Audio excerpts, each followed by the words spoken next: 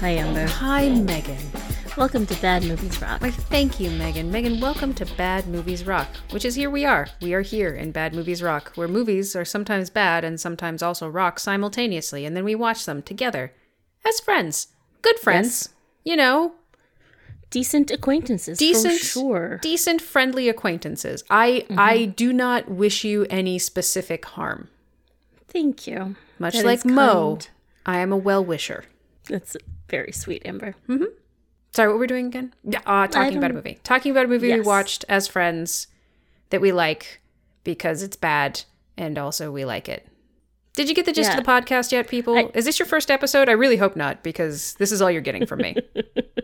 Although I think you have explained it just remarkably well. So if it is their first episode, they know what's going on. That's fair. That's fair. Okay. Don't be intimidated by my eloquence, I guess, is the advice I have for our listeners. If they're new. If they're returning, then, you know, they've already acclimated to just the word poems I spit on the daily. On the daily, Amber. That shit comes out of your mouth beautifully. I know. Anywho. Megan. Amber. Hey, did you want to go first? We had to wash the taste of Ghost Rider out of our mouth. We did. But for some reason, I wanted it to be, you know how when you have really, really bad pizza and you think to yourself, no one can ruin pizza, so no pizza can truly be bad. But you have a really rank slice. Somehow somebody has taken the seemingly unfuckable form of pizza and upped it, yeah. Turned it in upon itself and created some sort of demonic monstrosity that may forever kill the little spark inside of you that says pizza can always be good, even when it's bad. Yes. That's what Ghost Rider tried to do. And so, rather than moving on to some delicious Chinese or some reliable Indian, oh no, we went right back for pizza. But this time we went to a reputable Yes, okay. pizzeria. Yes, we did. Pizzerium. Manufacturer of pizza. Oh boy, are you okay? No. Okay, good. Let's push through it. Okay, This is great. all staying in, just so we're clear. I know better than to ask you to take it out. Where was I with the metaphor? Something pizza. We went for pizza again. We did. It turned our stomach, and so we thought the cure was more pizza, but better. More pizza, but better pizza. Let's not have it ruined. So rather than find a completely unrelated movie, we found a very similar movie, one that I even mentioned in the recounting of Ghost Rider. You did. And I thought, let's shove this in our eyeballs. Let's reinstill our faith in Hollywood's ability to create a devil-based movie where the son of the devil is trying to create hell on earth and one man stands in his way, possibly with a woman somewhere around. Right. Yeah, that's exactly what happens in this movie. It is eerily similar, isn't it? A little bit. Yes. Huh. We watched Constantine. We watched Constantine. 2005 Constantine. Oh, dear. Don't you laugh.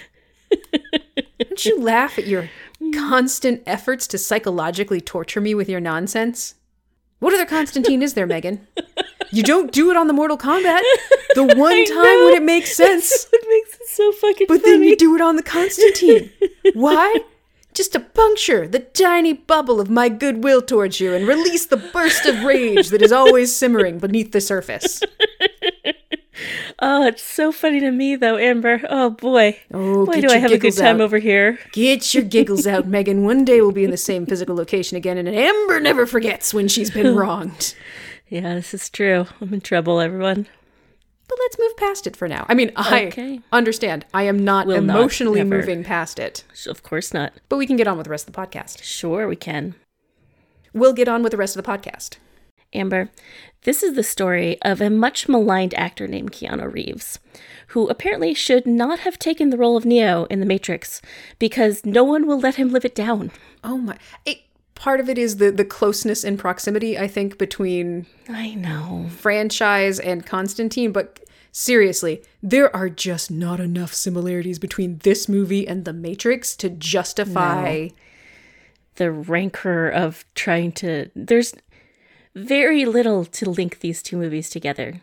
And even the good reviews did it. Yeah, I know. I think that The Matrix was so big and so many people, it was so like different than other things that it kind of ruined Keanu Reeves for most people, because that's who he is to people. He's either Neo or he's Ted. Yeah, right up until John Wick came out. At this point, he was Neo. And I think part of the problem was also that it started so promisingly. Yes. And then those other two movies happened. And some people remained passionate and everybody else kind of went, oh. Yeah. I mean, I guess the action scenes were kind of cool. Yeah. How's this Keanu's fault? Anyway. Yeah, so Keanu Reeves plays Constantine. And when he was a little baby kid, he could always like hear voices and see like demons on Earth, I guess half demons on Earth. And they drove him to attempt suicide. And then he died and he went to hell. And then but he came back. He was revived, and he came back as like a demon hunter / exorcist / just a real jerkhole of a person who, despite all that, was trying to do enough good to get into heaven to make up for the fact that he attempted suicide. Yeah, and he gets pulled into investigating Rachel Weisz's twin sister's suicide, in quotes, which becomes a mystery plot to bring back the son of the devil to bring hell on earth. Yeah, if you read the Hell Bible, you would know that there's a loophole prophecy that would let the son of Satan walk on earth in a special way so he could do his own thing. Mm-hmm. Mormont. Sure. Mormont? Jorah Mormont. Jorah Mormont. Marmosite. Marmet. Mammon. There it is. I found it, everyone. Did you? I did. See if you can hold on to it. I'll ask you about it later. Okay, perfect. Yeah, Keanu's a demon hunter. He has a troubled past. He's trying to buy his way out of hell by, there's a thing called the balance, Megan. Yes. In Constantine's world. God and the devil apparently made a wager. They did. And that wager is Earth. And the whole thing is who's going to get more souls. And they can't directly interfere, so angels and demons and devil and God are not allowed to go on Earth and just be like, hey, I'm taking your soul, also be a good boy. Or, hey, aren't you going to be bad? But what they can do is have angelic and demonic agents on Earth who aren't allowed to directly interfere but can give you like a little nudge. Right. And what half-breeds. They are indeed called half-breeds in the movie. And what Constantine do is he exorcises the half-breeds, the bad demons who cross the line, who get a little bit too involved and start, putting their little finger on the scale, tip things in their boss's favor. Right. So he restores the balance to the world again. And of course, this is based on this DC product, Hellblazer. Hellblazer. Yes. Mm-hmm. So I would imagine many of the characters and a lot of the kind of plot points and lore come from that. Many do, yes. Many do, except the whole Rachel Weisz sister thing is a concept of the movie. That's fair. That's reasonable. But all the other characters are from, as far as I have read. I have not read the actual comics, but no, I am not intimately familiar with the Hellblazer comics, other than to know that John Constantine, the character, is supposed to be blonde, blue-eyed, and British. Yes, he is. So there was a lot of issues with Keanu Reeves's none of those things portrayal. Yeah. Although IMDb tells me that they tried to actually sell it with a British dude and nobody would buy it. And then they're like, how about he's American? And they're like, okay, let's make that movie. Not always the damn way. At least in this instance, it was a reverse whitewashing. You took a white character and you gave it to an actor of color. I'm fine with that. Yeah, it's fine. Yeah. Yeah. And I loves me some Keanu. Is he good? Is he bad? He's Keanu. So yeah, he shut up. It up so good, so you can shut your damn mouth. It's Keanu Reeves. You shut it up. Mm-hmm. Yep.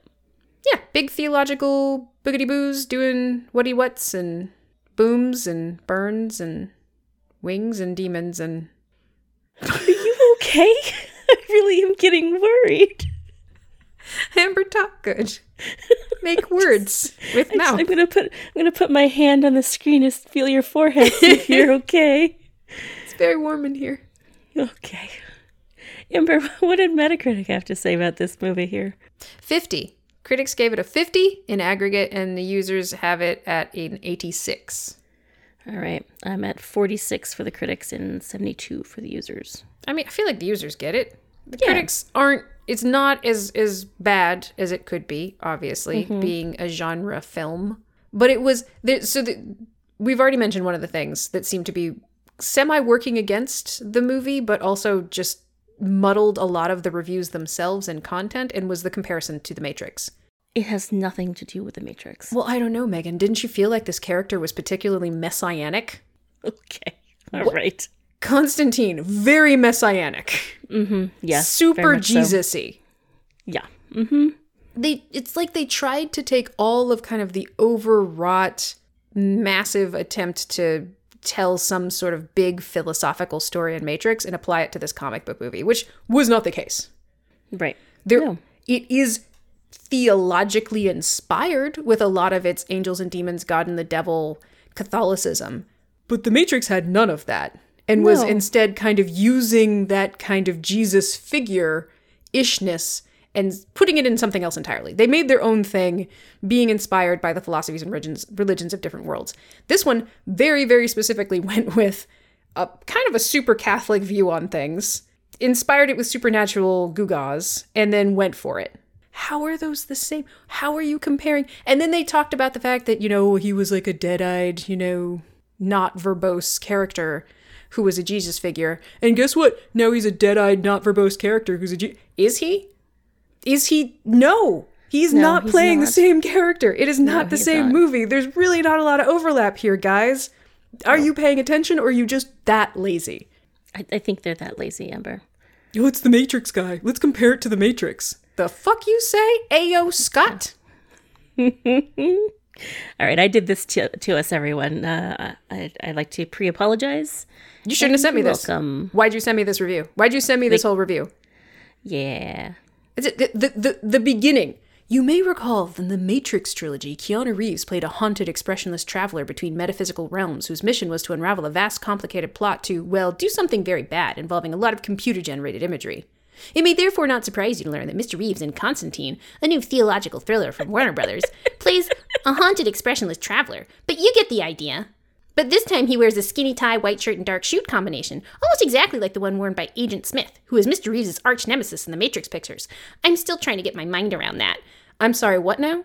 The fact that he wears a black suit and a white shirt makes you think it's somehow related to the Motherfucker, this is based on a goddamn comic book. He picks on the names of the characters in the movie. Yeah. Papa Midnight, the alcoholic psychic priest whose last name is Hennessy. They didn't choose those names. Those are comic book names. And also... straight from the comic book. Yep. They're supposed to be like that. Because they're comic book names. Yeah. Wonder Woman. Batman. Superman. We're not being fucking clever. Johnny Blaze. Right. Yeah. Fuck. It's... And he mentions Tilda Swinton being in it and saying, it elevates it by her presence. But, and she does some celestial cross-dressing. She plays the angel Gabriel, which is typically a male gendered angel, I guess. If angels have gender, who knows? Which there was no gender given to that character. Yeah. No, that's Tilda true. Swinton there was not. Played a character named Gabriel, who was a half-breed angel. That is all we know. We were not given a gender to that character. Point. I don't think Keanu Reeves ever gave Tilda Swinton's character a pronoun. Mm-hmm. So ascribing any gender to it, much less attaching gender norms to, again, the dress was a suit. Yep. Tilda Swinton's character wore a suit. In what sense is like... It's so... Why... Yeah. It's such a nothing of a comment that's also offensive. Was there maybe gender play in that character? Yeah, maybe. Mm-hmm. But it wasn't something that was called out. It wasn't something that was made obvious, which means just experience it. Let it exist in a world where maybe binaries don't need to fucking exist. Yeah. Mother. It was a so unsubstantive, not really paying attention to anything that the movie was about, just like picking and choosing the things that he could clearly make fun of in an easy and transparent way. Exactly. And comparing it to things that it really had very little to do with. It was so A.O. Scott. But hey, he loved Sausage Party. Every time I read one of his full reviews, it just oozes overeducated white guy. Do I think I don't know anything about this man. He could be a black man. I don't know. But I don't like the things he writes about the movies that I like, or the things he writes about the movies that I don't like. Yep. I don't respect you as a critic, and I feel like you should stop. Maybe you already have. Fingers crossed here. I mean, he was active as of Sausage Party, which wasn't that long ago. Yeah, this movie was on Roger Ebert's 100 Movies I Hated list. I did not like Ebert's review either. It also had a really snarky feel to it. I mean, I just read the blurb. Yeah. But I pulled that one out specifically. It's scored 38 on Meta. And the blurb they gave it is that strange that movies about Satan always require Catholics. You never see your Presbyterians or Episcopalians hurling down demons. Bitch, do you know why that is? Because Catholics actually have a whole deal with demons and exorcisms. Like it is actually covered and discussed under the religious umbrella. I don't think Presbyterians and Episcopalians really have that whole history of exorcism and demon talk. They don't really deal as much with saints. Like it's... Yeah. Because the religion and the mythology of it suits itself to this type of movie. Okay? Yep. That's why. Friend. But you made your cute little joke. But you made your joke, Amber. God damn it. Yeah. It's a fantasy sci-fi movie based on a comic. It's an action movie with horror elements, staffed with really good actors. Yes. That tells a fun story in a fun way. You got a little snark, you got a little chuckles, you got some solid action, you've got some fantastic set pieces, you have some fun dialogue, and you know what? The story, they kept saying that it was somehow inscrutable. That, you know, if you weren't familiar with the source material, you wouldn't like it. Or if you were familiar with the source material, you wouldn't like it. But at the end of the day, it was just so hard to follow. Megan, did you find this movie hard to follow? I didn't know. It was pretty basic. Like he's trying to get at the demon hunters and keep the balance and then stop a... I mean, it's not any harder to understand than fucking Ghost Rider. But did it hold your hand when giving you exposition? Did you find yourself watching two characters who have all of the same information, recounting that information to each other, sometimes more than once?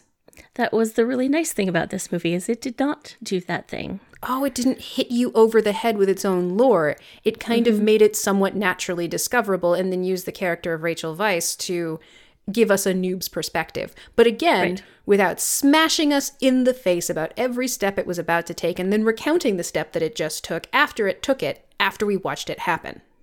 Right. Did it maybe attempt to tell a story in a slightly subtle fashion? Oh no! Oh no. You're not supposed to do that. You're not an art house film. We're not supposed to have to use our brains just a little tiny bit. Amber, I have a theory about this movie. Do you want to hear it? I do want to hear it because I'm kind of tired of the sound of my own voice. Okay.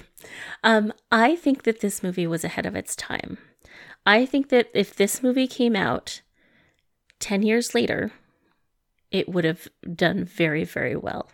I think comic book movies weren't a big thing back then. I think people didn't understand what they were going to see. And I think that people, again, because of the proximity to The Matrix coming out, had these expectations on Keanu Reeves that weren't fair.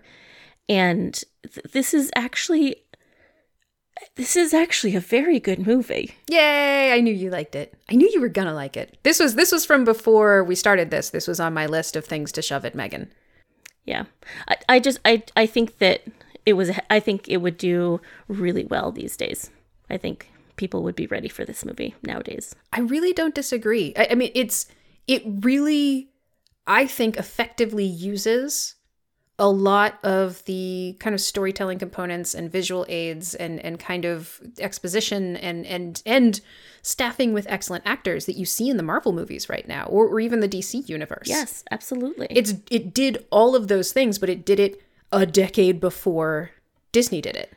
Right. Yeah, absolutely. Up until this point, we had like the Spider-Man franchise came out. Ghost Rider was 2 years away from this, which is insane considering the visuals.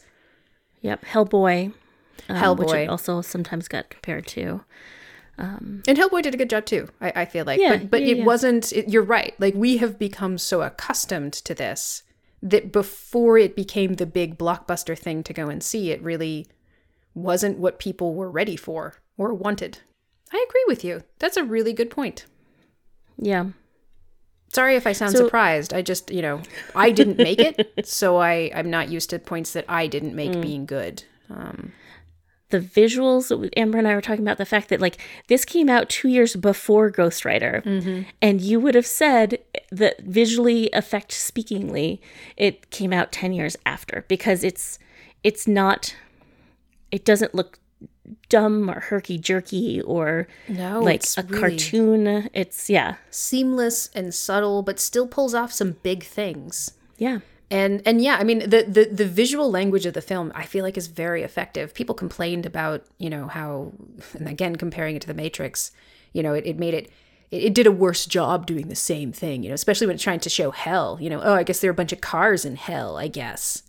Or did the cars go to hell too? The cars do bad things in life, and so they had to go to hell? Shut up. Yeah, apparently this the hellscape in this movie was based on like nuclear testing, kind of the visual. Absolutely. Yep. And originally it was designed to be like this kind of black void with like an oil slick kind of thing. It's like, well, that's kind of boring. This was a really interesting, just upsetting version of hell. It completely captured the nuclear testing vibe. It was this constant scouring wind that was slowly eroding and eating away at everything in its paths. Well, everything kind of smoldered and burned. And it was just this rusted, like, orange-drenched hellscape. I feel like it was really effective. And I will say that many critics actually scored this movie very well. There were just a lot of tepid reviews mixed in and a handful of seriously negative ones. But there are, 80 and 75 scored reviews, and there are quite a few of them who, like, they really seemed to get it. They really enjoyed it. They thought Reeves did a great job, and they thought the movie was well done. But there were enough people who were just like, ugh, no, that it drove the movie down. And their absolute confidence in their opinion really just shines through. Yeah. Yeah. There was one, and we'll get out of the critics' corner in just a second, but there was one reviewer who says, "I deeply loathe the heaven and hell genre to which this cinematic comic book spectacular belongs." Bitch, why are you reviewing this movie? Yeah, it doesn't really seem like you can come at this from a... You can't be neutral on that. Semi-objective perspective. Yeah. I hate comic book movies. Anyway, off I go to see the Avengers. Like, set that and give it a terrible review. Your job isn't to tell me what you particularly hate. I feel like your job is to tell me whether or not this does a good job at what it's trying to do. Yeah. Did you make a good action movie? Did you make a good drama? Did you make a good comedy? Did you laugh? Was it a well-told story, or was it a little, uneven? Did it not tie up plot lines? Like that, your job is to review the movie, not give me your opinions about the specific genre. Like, I don't like zombie movies. Why are there all these zombies running around? Zero for zombies. Yeah. Why didn't any of them have a romance? I wanted to see some zombie romance. Zombie kissing. Come on. I only like rom-coms. This movie is rated R, and it's definitely like this. One thing that I forgot to mention that last time was Ghost Rider is supposed to be a horror movie. No, it's not. Which is hilarious because it's campy as shit, and it's campy. It's and there was nothing scary about Ghost Rider, not even a little bit. This actually had some pretty serious jumps and spookiness and like Yeah. Upsetting visuals. Upsetting. Yeah. They understand the horror language from like a visual and like a sound perspective. They did solid setups. I'm not saying it scared me, but it definitely keyed into those like, ooh, kind of feeling. And they set those up well. They also did wit solidly. I feel like they had some good drop lines from Keanu Reeves and Djimon Hounsou. Oh my goodness, we'll get to him. Yeah. But it told a solid story. It didn't hold your hand. There was subtlety. There were twists and turns. Was any of it groundbreaking? No, but it was entertaining and you followed along. And the end was fantastic, I thought. Yeah. I mean, the very end was the worst part of the movie. The voiceover was the worst part of the movie, but it's all of 30 seconds, so who cares? Yeah, yep. Yeah, some people said it fell apart at the end, which is just some bullshit. I kind of didn't feel that way. I mean, I don't would think so. Totally listen to a valid argument about it that actually took into account the merits of the movie and the story that it was telling. But honestly, I felt like the end was earned and good. Yeah, I agree. And has one of the best devils that I've ever seen. Getting back to our devils. I knew you'd like him. Yeah. He's great. All right, let's get out of the critics' corner, start celebrating this film. Yes, indeed. So we've talked a bit about who's in this movie, but we haven't gone over kind of a comprehensive list. Obviously, Keanu Reeves is John Constantine, the main character. Rachel Weisz plays the psychic cop who is our introduction into the arcane. We follow along with her as she investigates her sister's apparent suicide and winds her way to John Constantine. Shia LaBeouf is Chaz Kramer, Keanu Reeves' young assistant. Yes. Disrespected, but still very, very knowledgeable. He has some good moments. Djimon Hounsou as Papa Midnight. He runs a club and is a witch doctor and has taken an oath of neutrality. He doesn't do mucking about and demon possessions. He tries to maintain the balance and let things play out the way they're supposed to be. He's like a real Raiden. He's a real Raiden. Right up until Raiden just does whatever the fuck he wants. Yes. Just teleporting anybody anywhere, and also we're just going to go to this void where they can't follow us. I've decided rules are, the ones I want to follow. The Outer World had decided that long ago. So yeah, but he knew that, and then eventually, after many deaths, was like, I'm going to start breaking a couple rules too. Yeah. You have Gavin Rossdale, the lead singer of Bush, playing the demon Balthazar. Yes. Tilda Swinton as the angelic Gabriel. And then, of course, Peter Stormare as Satan. Yes. And Pruitt Taylor Vince, who as Father Hennessy, he was an actor who was also in Drive Angry. He's been in a few things we've watched. And I always like him and stuff. Yeah, I feel like he has like kind of like a subtlety to the way he does things. It pulls you in. I'm pulled into his characters. I feel like there's always some underlying pathos to all of them. Yeah, absolutely. His characters are never simple. They're always like have a complicated story to them. It's got some shit going on. Remember in The Mentalist? Oh gosh, no, I don't. I mean, what did he do in The Mentalist? Let's have a whole other conversation about The Mentalist. Okay. We're not going to go off mic though. So he was the one that was investigating CBI. Remember when like one of them killed one of the people and they were working for Red John, and so he was investigating all of them. And he was like JB LaRoche, he was always being weird and subtle, and then Jane broke into his house and found a Tupperware and used it to blackmail him. Oh, he had a little dog. Yes, that's right. Yes. Okay, good. We can go back to the main podcast now. Yes. Okay, perfect. I feel like we're on the same page, so we can go back. Now I remember that. The Tupperware is the thing that sold me. We never found out did we find out what was inside? I don't think so. I don't remember finding out. I think it was intimated that he cut the tongue out of somebody who assaulted his mother or something and kept it. God. Something along those lines. It was pretty dark. Yeah. But again, for you. See, there was so much going on with that character. Yeah. Oh, yeah. Lots of great actors. Some of them giving meatier roles than others. Djimon Hounsou comes in a couple of times, and every time I just love him to bits. Yeah. He gets some great lines. Keanu Reeves is always smoking because obviously the main thing about Constantine is that he constantly smokes. And in this movie, he's dying of lung cancer. Yes. Like his time is up. He's lost the time to find a way to buy his way into heaven. Right. Yeah. And he only smokes inside. Except for Only when he's and really always. upset. And then he Yes. smokes outside. We noticed. We got worried. He smoked outside at some point. We're like, oh God, are you okay? Oh, dear. You're not smoking in the elevator of a hospital. But I mention his smoking only because when Papa Midnight smokes, he does it so much cooler. Yeah, he really does. He does everything cooler. He does. Yeah. But like the first line we get is, John Constantine goes to meet with Papa Midnight. Papa Midnight's like, oh, looks like you're dying. I thought I heard thunder last night. Must have been Satan's stomach growling.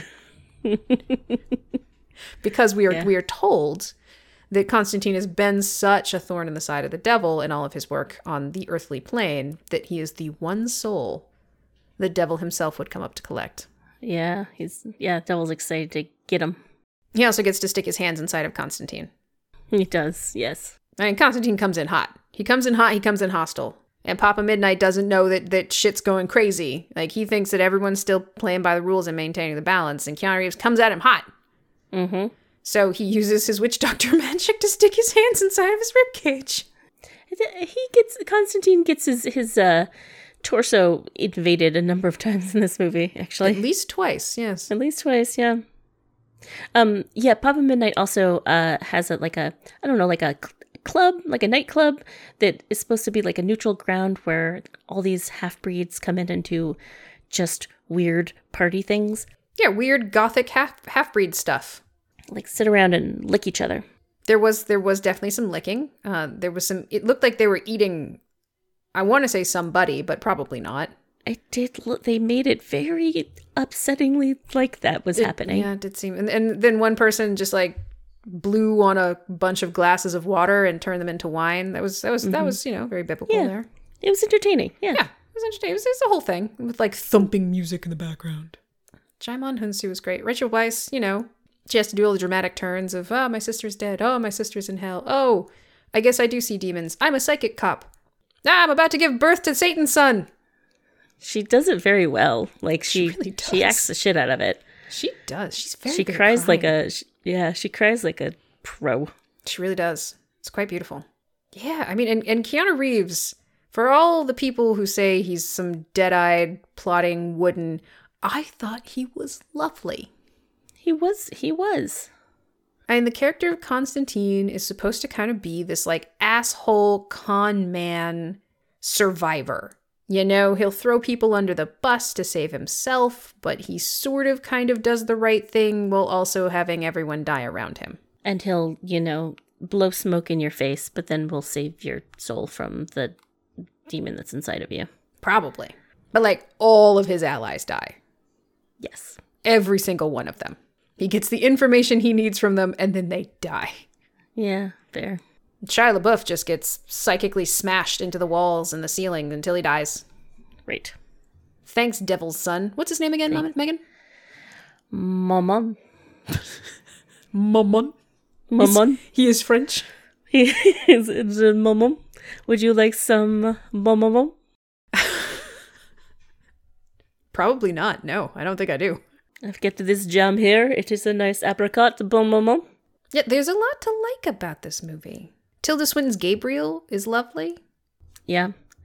Creepy and she's very so Constantine goes and has this conversation with her, which is just very aggressive and just he's mad because he's dying and he's not going to get into heaven, and she essentially tells him you took a life, like you're going to go to hell. Yeah, it's a lovely patronizing conversation where he's pissed because I've sent a bunch of demons back to hell. It should be enough to buy my way back in. This is bullshit.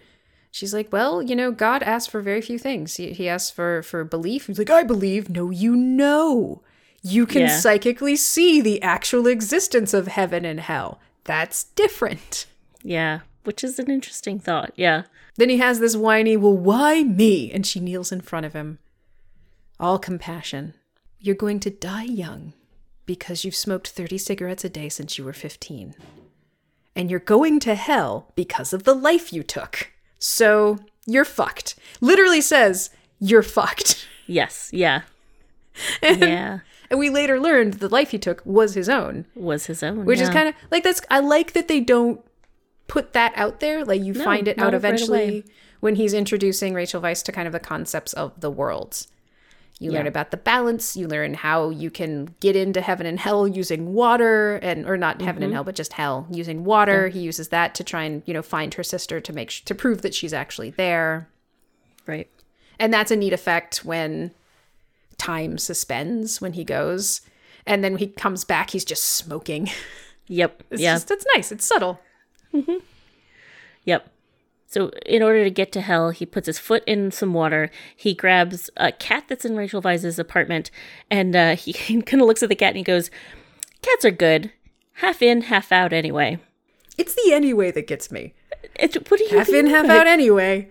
Anyway what? What? Anyway, you mean like half in and half out of hell and heaven? Earth and hell? Earth and heaven. I think the one info dump that was really just exposition is when his friend reads the Hell Bible to him. Yeah. It's like, well, we don't know what's going on. The movie starts with, in Mexico, with somebody finding a sharp-bladed object after we're told in, pre-scene text that he whosoever possesses the Spear of Destiny, blah, blah, blah. The Spear of Destiny has been lost since World War II. Right. And the Spear of Destiny is the thing that killed Jesus while he was on the cross. Everybody knows that, Megan. I'm not even sure why you mentioned that. Did not know that. And then there's the Spear of Destiny. There's the sister suicide. There's demons trying to enter the world. Actual demons trying to enter Earth, which they're not supposed to do. They can't cross over, Amber. Yeah, some crazy shit's going on. We don't know why. And so we eventually learn why the sister left a message before killing herself to look at the Devil Bible. She apparently knew about Hell Bible. Right. There's a Hell Bible. There's more verses and some things. Corinthians, I believe. Yes. That detail is very, very important. We had to make sure that they understood that it was 17. Yes, that they knew it was the verse of Corinthians 17 that explained the loophole. So it's the wager's supposed to proceed, the God and the devil slowly duking it out over all the souls on earth, unless, as it says in Corinthians 17, the devil's son, who has no patience for his father's rule and wants to forge his own kingdom in fire and blood, finds a powerful psychic and gets divine assistance to enter this realm, which apparently means he needs to possess a powerful psychic and climb out of her body, but he can only do it if an angel uses the Spear of Destiny to carve her open. Yeah. Oh, angel, did you say, Ember? Oh, I ruined the end. Oh, no. Oh, man. I mean, Tilda Swinton's not all that good, folks. It's true. It's true. You know what? I think Tilda's heart was in the right place. I think Gabriel, had a lot does happen at the end very rapidly, but I feel like that's true of a lot of movies, especially action movies and especially kind of comic book action sci-fi fantasy movies. It just builds. Yeah, and also a mystery. Like, this was supposed to be a bit of a mystery, too. So there was like a dun-dun-dun reveal that it's Tilda Swinton. Exactly. And like all the pieces are kind of coming together. Like, demons are trying to get onto Earth. It's this, the son of Satan who's trying to do the thing. He needs this piece to do it. That he needs Rachel Weisz. But then you learn that there's another person involved, and boom, boom, boom, it turns out it's Gabriel. Gabriel's reasoning is delightful. Oh boy, yep. Basically, and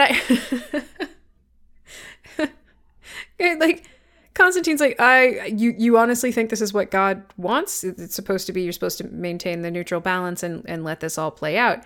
Gabriel's like, no, I'm doing this for God. I'm simply helping mankind rise to its full potential. To which Constantine responds by handing Earth over to the son of the devil. Help me here. Yep. Yes. And Gabriel spins this whole thing about how, through suffering is when man rises to, its most greatness. So those who survive the hell they're about to experience will finally be worthy of God's grace. Right. She's also seems to be pretty bitter that that anybody can get into heaven so long as they repent. Mm-hmm. and seems to, I think she can't get back in. Is that right? She's kind I of think stranded on She might be Earth. stuck, yeah, because she's a half-breed. I don't know. That seems to be that's implied, I think. Or And they're so a half-breed. But yes. Yeah, so I feel like she has some resentment that all these humans are just getting into heaven by just repenting and not really earning it. There definitely did seem to be some frustration there. It's just like, the deal you get, the deal that humanity gets, no one else gets. You can do whatever you want, and all you have to do is repent, and you're granted absolution. You get into the kingdom of heaven. God loves you more than anyone else. Well, fine. If God loves you so much, then you're going to earn that love with the apocalypse. Yeah, she goes a little wild there in her little eyeballs. She does. And of course, it's Tilda Swinton, so she does an amazing job. Mm-hmm. Yes, very much so. The outfit is baller. Both outfits you see Tilda Swinton are baller. Wearing that three-piece suit, like, what? And then this other thing is sort of this tank top with sort of a holster-style other thing on top of it. Pants with this interesting lace-up thing. And then just, like, hospital bracelets with random words on them, like sorrow and passion. Yeah. It was awesome. I loved it. The visuals in this movie, as we said, were pretty on point. There's the moment where the sister, jumps off of the roof of the hospital and you have her following through the glass and then the broken glass. There's a lot of like broken glass effects and then into the water. The devil, when he blows out Amber. the glass doors at one point. Amber, let's talk about the devil. Amber, the devil. Like, Let's talk about the devil. Through Amber. The suspended glass. Yeah. I am currently talking about the visual poetry of this movie. Let's talk about the devil. Fine. Amber. Yes, Megan. Peter Stormare plays Lucifer Morningstar. He's a very good devil. The whole thing culminates in the son of Satan coming out of Rachel Weisz's stomach. Tilda Swinton about to let him go, and Constantine has done everything he can. So his kind of Hail Mary is to commit suicide again. And Amber, what have we been told? Well, we were told that his is the one soul that Satan himself would come up to collect. Yep. So as he lies there dying, up comes Peter Stormare. And he comes down. This apparently was a outfit picked out. The design of this outfit was picked out by Peter Stormare. They wanted him in leather pants and like a dog collar and spikes. But he is not in that.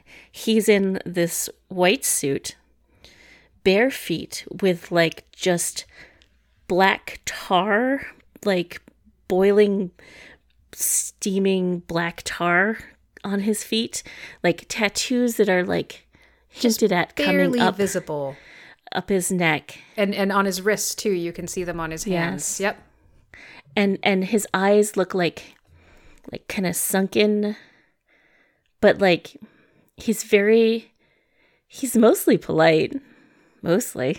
He's creepy. He's creepy, but he's jolly. He's having a moment. He's delighted. He's very happy to come collect the soul, Amber. The one soul I would have come up here myself to get. Look He at brings you. a chair. He drags a chair over so he can just sit and take the moment in. Mm-hmm. Constantine tries to light a cigarette, which he calls his coffin nail, because, he was dying of cancer anyway. Yeah. And he has to help him. Satan has to help him with his lighter because he's like, "Oh, you cut too deep. Go through those tendons. You can't use those little fingies. Let me help you out." But before he lights the cigarette, he moves the lighter around. He plays with them a little bit. Oh yeah, he can't help himself. He can't help himself. Just kidding. But he's not an idiot either. No. Like, it's even in his gloating moment, even in his joy at seeing his enemy brought low, he's so excited to show him to his new torture room in hell. Yeah. It's like, I can't believe you do this again. You didn't do this again, did you? Yeah, he knows there's something up. Why am I here, Johnny boy? And I love Keanu Reeves' character. Like, Constantine's calling him Lou instead of calling him Lucifer. Yeah, he calls him Lou. Like, they have a relationship. Yeah, he plays like mostly polite, but then at times very like unhinged. He's just kind of like sometimes just kicking Keanu Reeves's, like, not hard, just like pushing his legs a little bit, just always just like a little bit in contact with him, which is just off-putting. Mm-hmm. And then like gets super close and just, he doesn't lick the side of his face. He just like puts his tongue onto Keanu Reeves's face just briefly. Just ever so briefly. Yep. He's sinister, he's playful, he's smart, he's brutal. Like, it's... Yeah. He's good. It's a good Lucifer. It's a good devil. Yeah.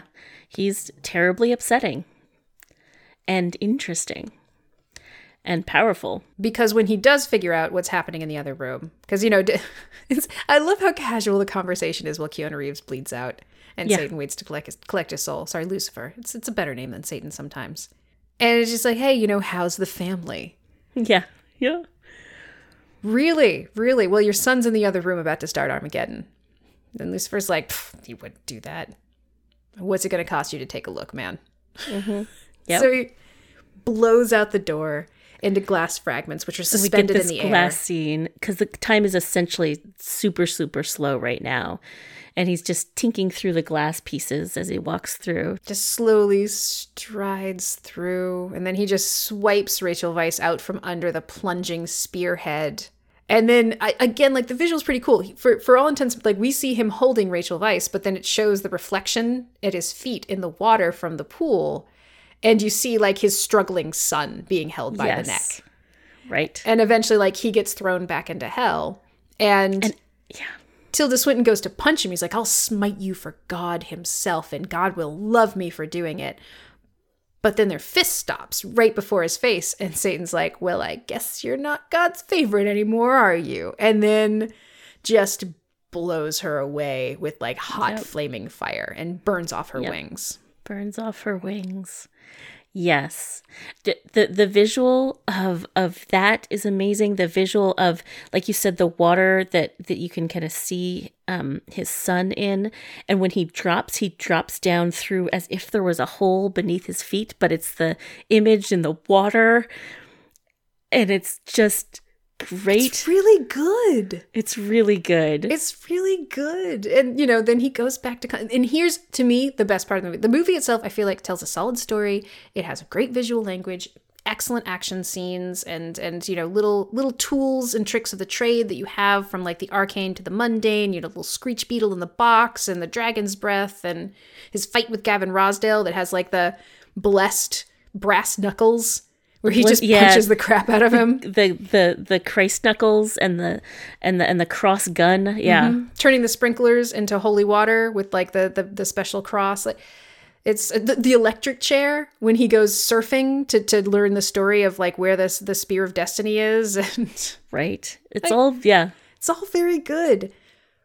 But the end, I love it because it's clever, and it uses, like, the concept of Lucifer so well. But essentially, Lucifer's like, okay, you did me a solid. I'm going to win this world on my own terms using the deal that I made with God. There's no need to cheat. It will come to me in time. So thanks, John. You did me a solid. What do you want? What do you want? More time? I know you got the lung cancer. You want more time. You want me to fix you up. Constantine's like, no.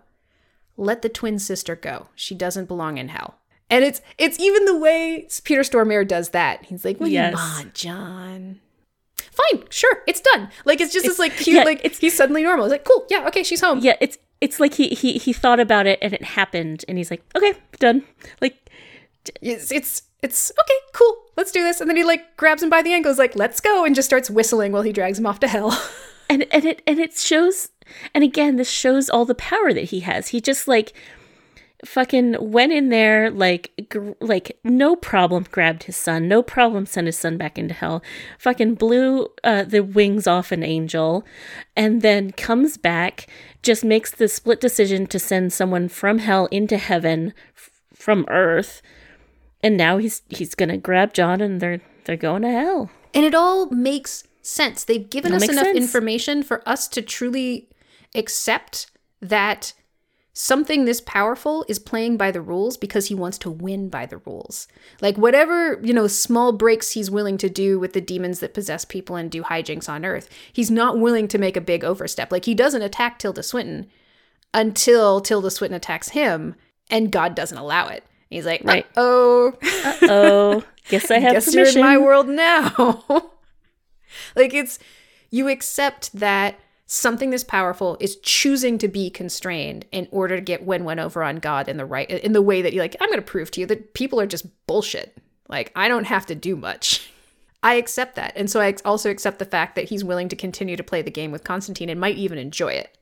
Yeah. I mean, that's what the fucking devil's bored all the time. He likes to play these games. Like, this is his shit. And so like, he's excited to collect Constantine and torture him for a while because, you know, he's ultimately also terrible. And he thinks Constantine deserves it. And he kind of does because Constantine's an asshole. He's proven that time and time again. Super jerk, yeah. But as he drags him, he can't take him. And Keanu Reeves starts to rise into heaven because he sacrificed his own chance at more life to let the sister go to heaven. Right. And so as he rises into heaven, he flips off the devil. Yep. And then the devil's like, oh no. Oh, no. Nope. You're mine. So he reaches into his chest, rips out his cancer, and cures it out of spite because he knows if he gives Constantine more time on Earth, he will go right back to hell. Yep. He spite cures him of cancer. And again, it makes so much sense because he's like, no, all people need is more time. The more time I give them, the more of them that are wind up in hell. I know you're a bad man. I know you're one of mine. Fuck you, man. Live. Right. The worst thing I can do to you right now is make you live more. You live. Yep. Because now you're going to heaven. The only way I can do this is if I give you more time to fuck it up. Oh, it's good. It is very good. If we had more time with the character, if it had been more developed, like I feel like the payoff would have felt even better. But in terms of just being able to tell the story in a 2-hour space of time, I feel like it was good enough for us to kind of feel that, good deviling, good use of Constantine, I like this ending a lot. And then, you know, you have he chews nicotine gum instead of smoke cigarettes now and then does the terrible voiceover that was such a mistake. Yep. He's essentially setting it up for Constantine too. But very subtly. Yeah. Subtly. It tells a very complete story. Like they clearly could have done more, but they don't set anything else up. Right. And while there is some romantic tension between Reeves and Weisz, there is no culmination in a kiss. There is not. Nope. He gives her the Spear of Destiny, tells her to hide it. Yes, even from him. Because it's too powerful, and he needs to maintain the balance. Yes, indeed. Gonna play by the rules now that he could go to heaven. Yeah. I mean, I feel like if you were being brought up to heaven just to be pulled down and then give more time on Earth, I think you'd live a pretty... Yeah, you'd be pretty careful. I feel like at least for a little while, you would try to be pretty careful. But I feel like he has so many flaws that he's gonna fuck it up real fast. Yeah, this is true. Oh, and Gabriel. Gabriel's not dead after Gabriel loses their wings. Yeah. Turns out Gabriel's human now. And Tilda Swinton's character, they do the whole thing of, oh, you'd like to take revenge now? Go ahead and shoot me. Take revenge. It's okay. I forgive you. And then instead, Constantine just punches them in the face. And Tilda Swinton acts it so perfectly. There's that moment right before the pain hits. And then when it does, this massive grimace. And Constantine says, welcome to pain. Yep. Get used to it. Because, of course, they never felt pain before. They were an angel. But they just been punched in the face. So it's like this, this sucks. Yeah, they're human now. It's such a good... that's what you get with good actors. Yeah. And she's got these, wild, just remnant bones sticking out of her back that look like... Oh, the wing super stubs. Jagged wing stubs, which are... fantastic. Yeah. Yep. It's a grisly, gruesome reminder of what they just lost. Yeah. And Constantine walks away. She's still like, you could have killed me, but you chose a higher path. You're doing good, buddy. Yes, my face. Yeah. Gabriel, you've gone. Who knows where your mind is at right now? Gabriel's not okay. No, Gabriel's not okay. And we know Gabriel's not going to be okay because the last we see of them is that they go back into the gross pool where they lost their wings. Yeah. Yeah. Just a weirdly playful, grim, slightly scary, good action comic book movie. Yeah. So on the rock scale, Amber, would you give it a regrettable, outstanding, Crazeballs, or K? I feel like this is a Crazeballs outstanding. I feel like it's actually a solid movie, very entertaining, and they have some fun Crazeballs moments. I mean, Stormare is a Crazeballs moment, but also an outstanding moment. Yep.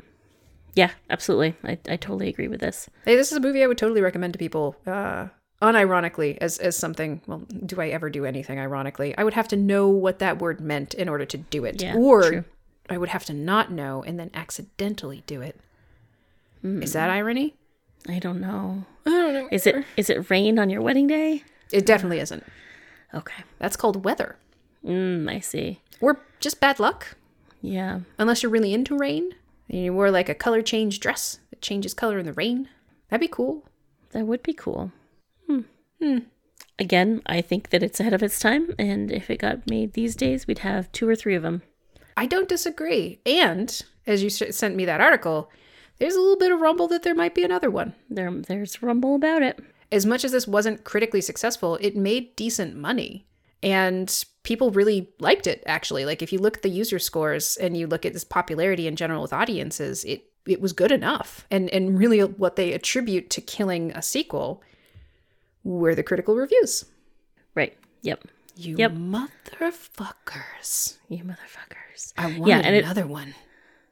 And it's become kind of a cult classic movie for a lot of folks. I'm not against another one now. It's fine. It's just Reeves is older, you know? I know. It wouldn't be the same. I don't like a 2008, 2010 Reeves. And then eventually, a 2021 Reeves. That's fine. Or a 2022 Reeves. It's just, I feel like we missed some things. Now he's going to be a grizzled Constantine. Yeah, Constantine. Yeah, I know. Megan, Yes, Amber. do you have an Abby story? Yeah.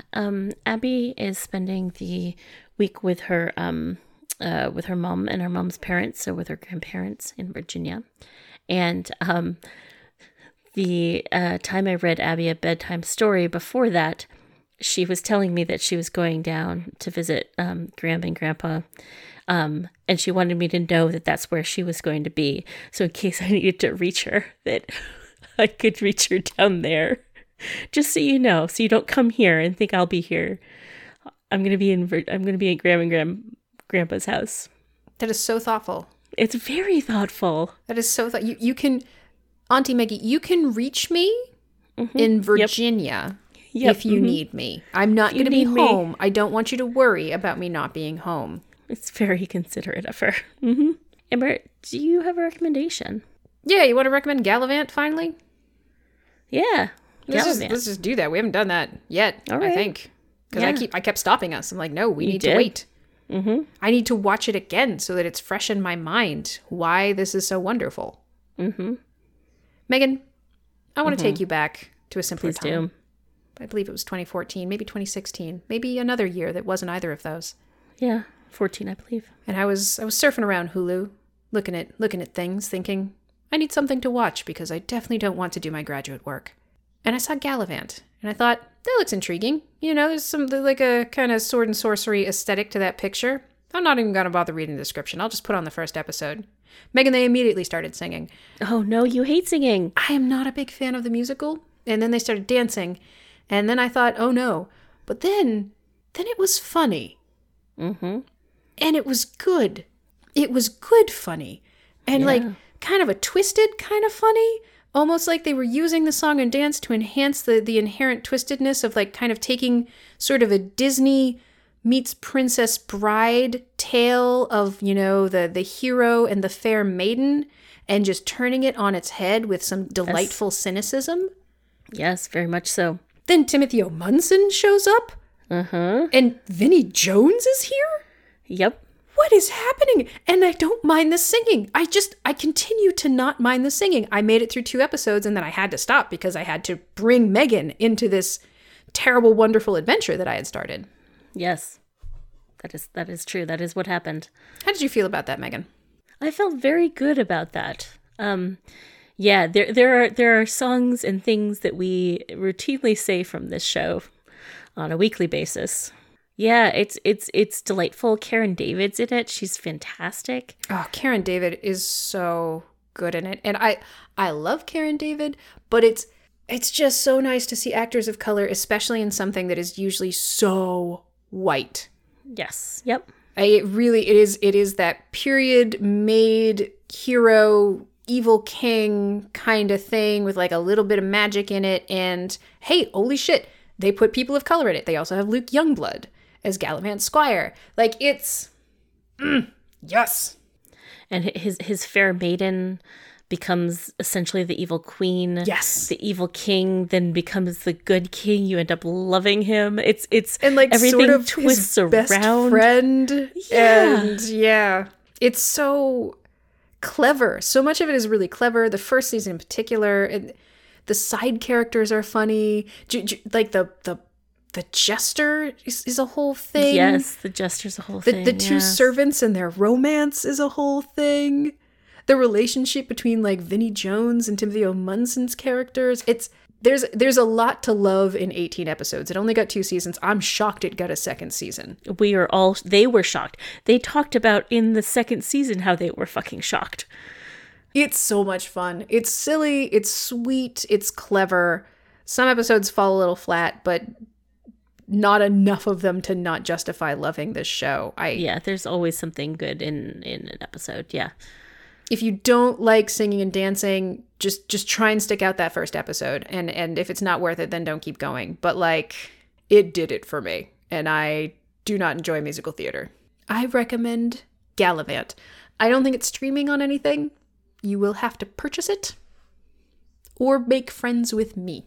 Megan, do you have a recommendation? Or do we just want to piggyback that one? I think let's just piggyback that.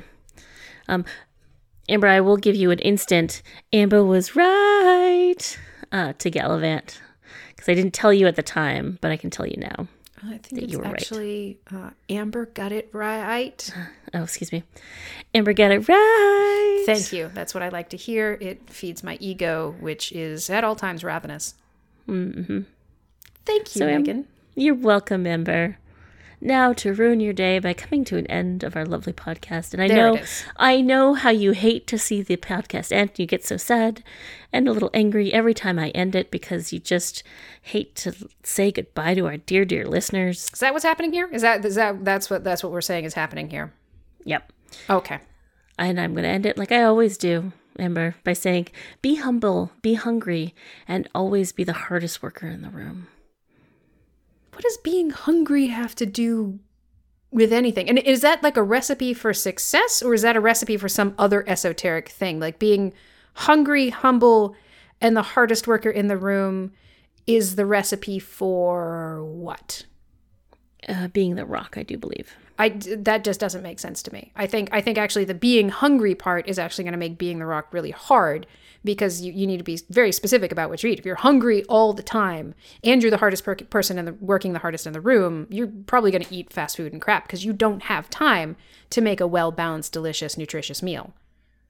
Also, I have to say that, again, in order to be the rock, you have to work out a lot in very specific ways. And I don't hear that at all in this recipe involving hunger, humility, and hard work. Hard work is one thing, but it's not the same thing as I'm going to do 4 hours of very targeted exercises to give my muscles.